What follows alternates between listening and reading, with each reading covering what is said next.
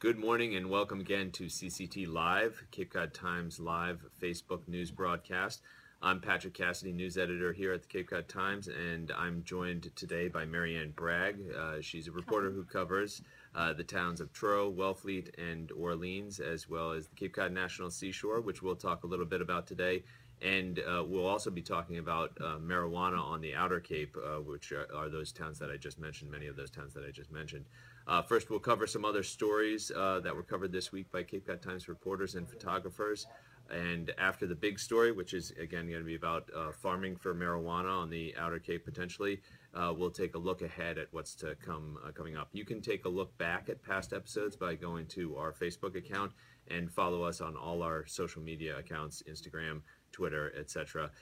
Plenty to talk about, so we're going to get right into it. Town meeting season is starting to get underway, and it'll really start to rev up. But one of the towns that's already had a town meeting that took place over the last 3 nights is the town of Falmouth.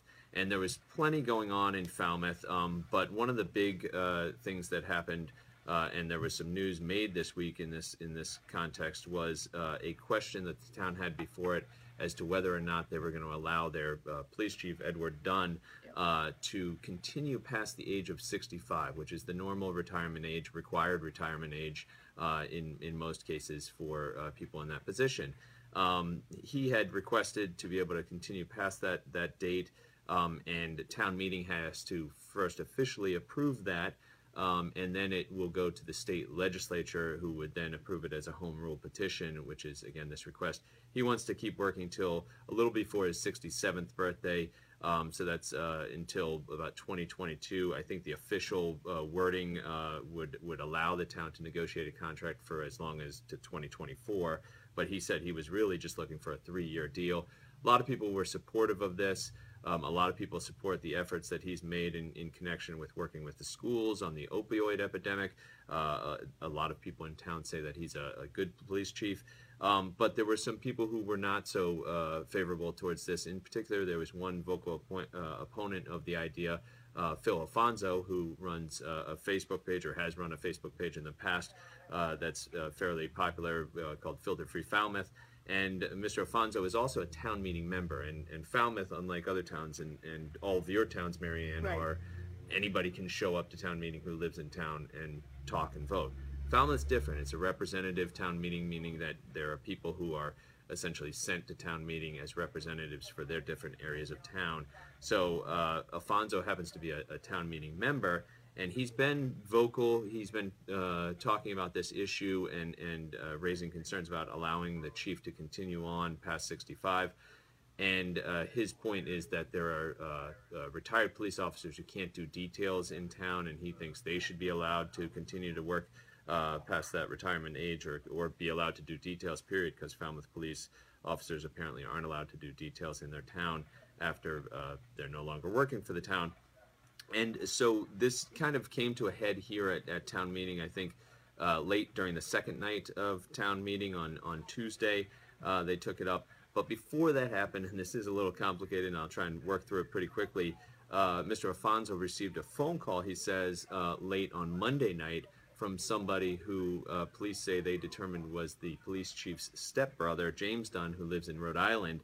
And Alfonso took this phone call to be threatening. The caller said, "I smell smoke," and this is a term that has been used in the past in Falmouth by a well-known and now deceased Falmouth resident who was accused of several crimes, convicted of arsons back in the 70s, or I believe. And so it was taken as a threat by Alfonso. He pursued charges. Chief Dunn was in probably the awkward position of having to decide whether to pursue charges against his own stepbrother, who he says he hasn't seen in 25 years. So he says, I haven't even talked to him for years, and he didn't know why his stepbrother did it. We reached out, reporter Christine Legere reached out to the stepbrother. He said he had been receiving threatening phone calls from Alfonso. So a lot of back and forth, all very well covered by Christine. The long and short of it is, on late Tuesday night, town meeting did approve the chief's request to go past the age of retirement, go past the age of 65 by a 2-to-1 margin. It was 130 to 65, so exactly a 2-to-1 margin, pretty overwhelming. And now that goes to the state legislature for their approval. state legislature, typically in this cases, you would think if it had support from the town and from local legislators that they would approve this. In any case, still plenty to see as far as what happens there, but also plenty to read in the stories about town meeting coverage, which continued into last night, and there was a lot of other things going on there. Encourage you to go to capecodtimes.com/politics for all our town meeting coverage and all the town meeting coverage coming up, which you'll be part of, Marianne. There'll be plenty to talk about in your towns. Also in your towns, a lot of them involve the Cape Cod National Seashore. Right. And there was some news made this week. You've been following this issue for the last year. What can you tell us about what's going on out there and what's happened in the past year? Well, let's see. There's an advisory. It's a voluntary. It's called the. It's an advisory panel, and it's called the Cape Cod National Seashore Advisory Commission. They've actually been. It was formed like 60 years ago, right when the seashore was formed. They meet maybe 4 to 6 times a year, and they advise the superintendent on really issues all across the 6 towns that the seashore is part of. So it was with the transition to the Trump administration, and then I guess with the Secretary of Interior being appointed in March of last year, the Advisory Commission learned that it couldn't meet. And as it turns out, I think most of the advisory commissions in the National Park Service were told not to meet. And then with that began a year of at least locally, that group trying to get permission from the National Park Service and the Department of Interior to start meeting again. And it's really gone on for a year. So they last met in March of last year, and then they've gotten various communication from National Park Service, from the Interior. Yes, you can meet. Then they try to meet, and then they can't get their meetings posted. They have to post their meetings in the Federal Register. Then Representative Keating has been involved to the point where he's been making personal phone calls. When I spoke to him on Tuesday, he said he'd finally had a conversation with a congressional aide in Interior that he felt like could maybe lead to a little breakthrough. And then yesterday, he did send out a press release that finally the commission may be able to, well, he says the commission will be able to meet, and they say they're planning to meet in June. So we'll see whether that actually happens or not. Well, and it's important to say that, we haven't had a great deal of success getting in touch with the different people at the federal government it's never easy to get in touch with somebody at the federal government. They have, public relations people who we deal with a lot. But getting callbacks, it feels like it's become more difficult during the Trump administration. Obviously, the Trump administration is dealing with a lot of different things and a lot of things that are happening at the top levels. And, when you're talking about something like this advisory panel, it may not seem like a lot to somebody who's in Donald Trump's position. But here on the Cape, this group in particular, we're told, is much more active than a lot of these other advisory commissions. Some of them have even just gone stagnant over the years and don't really meet anymore. This commission and panel, although it's advisory, does weigh in on different issues. The Pilgrim Nuclear Power Station, they've weighed in on the operations there, which have been controversial. They weighed in on land disputes, a campground issue out there in your neck of the woods. And so they're more active than others. And again, apparently, according to Bill Keating's office, they are going to be able to meet again, maybe as soon as June. But that's, via his office, having talked to somebody there. Not that there's any reason to disbelieve that that's what he's been told, but they were kind of told last year that they were reinstated.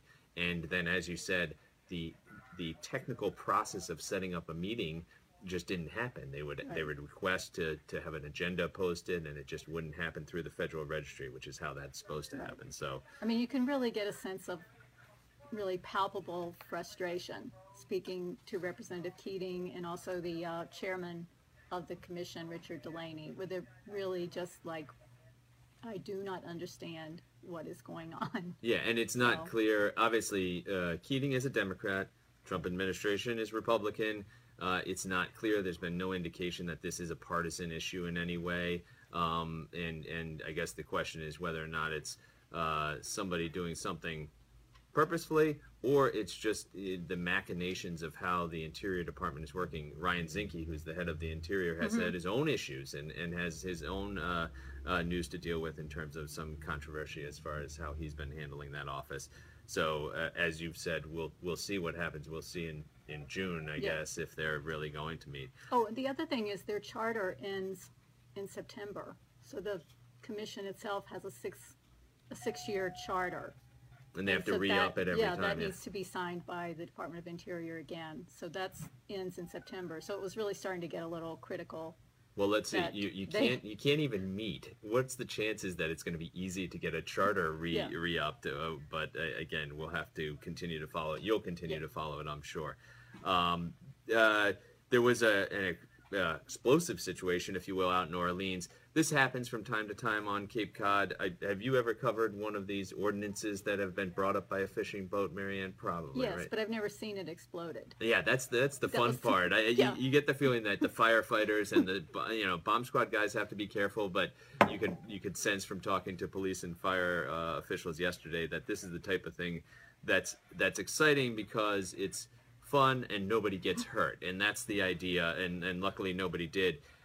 Just to back up, a dragger was out on Cape Cod Bay, and they were dragging the seafloor for shellfish, I believe, and they dragged up what turned out to be a couple of cylinders, one being 6 feet long, another being less than a foot long, a smaller cylinder, and they brought it to shore. They brought it into Rock Harbor in New Orleans. And I think the natural resources officer or manager, Nate Sears, got a look at it and said, all right, let's call in the police, let's call in the fire department. And then the fire department and police said, all right, we're going to call in the bomb squad, and we're going to call in what's called naval EOD. I think it's explosive ordnance disposal technicians. And so they brought those guys in. They took these devices and they put them down at the end of Rock Harbor, a very popular place for watching the sunset, the end of this jetty there. It's the entrance to the harbor. And they set off 2 explosions, one for the smaller one and one for the larger one. We have photos and video at capecodtimes.com/video and with the story. And, if you want to see something blow up, this is the safest and best way to see it. But it did raise some questions as to where they came from. Obviously, it does happen from time to time, and one of the reasons it happens is because of the target ship, which is out in Cape Cod Bay. Have you ever seen the target ship, Marianne? No, I don't know.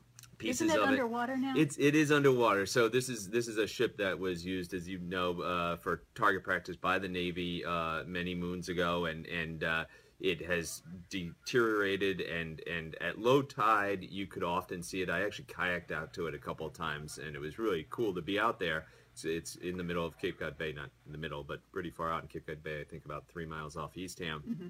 But it keeps deteriorating and going lower. But there's always been a concern about ordnances and any munitions that are left over there from this target practice that went on for many years.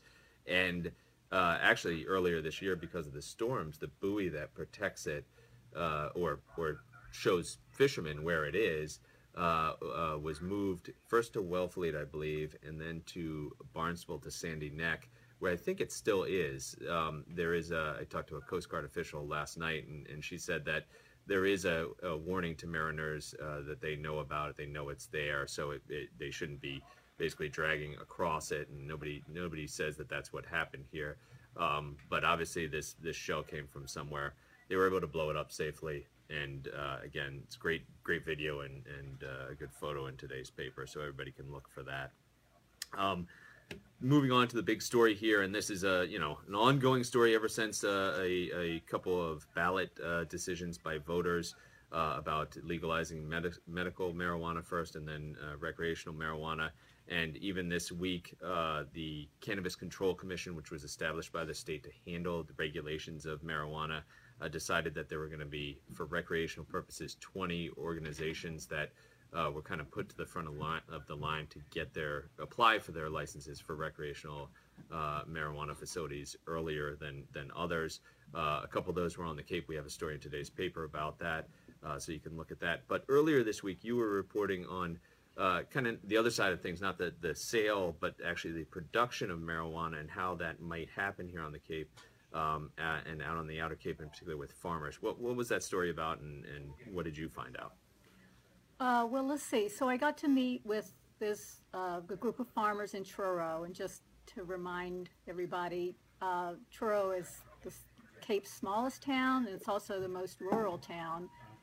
And in total, the town has about 14 farms on it. So 5 of those farms want to get a new kind of license under the Cannabis Control Commission regulations. And that particular license, it's almost designed for small farmers like in Truro.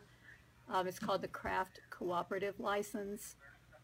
And those farmers will be able to apply for it starting May 1st. And they're really excited because the regulations, or the license was really put together with an effort from Julian Sear, the state senator out in that direction, Sarah Peak, state rep, and also one of the farmers, Tim McCarthy. So they're all thinking they're going to be moving ahead, and it's only for wholesale marijuana sales, so they would be selling to like retail medical dispensaries and so on. But as excited as they are, they found that the brakes have been put on in town hall, where there's going to be an article on the annual town meeting for a moratorium on any kind of building use or building or land use for any kind of marijuana activity. So the moratorium would just be through November, but the farmers are, I would say, frustrated / furious about it.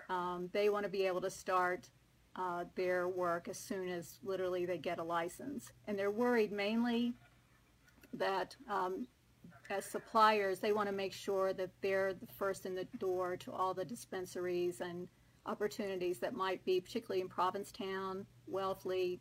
They want to be the first in the door to be the supplier. So that's really, they want to be able to get started as soon as they can, is kind of their bottom line. And maybe not surprisingly, Provincetown in particular is moving forward. Yeah. There are there are several groups in any case moving forward with plans for dispensaries out there, and so again, that's the place where these farmers want to be able to sell. And to your point, they don't want somebody else to come along and be able to start selling and establish that relationship before they do.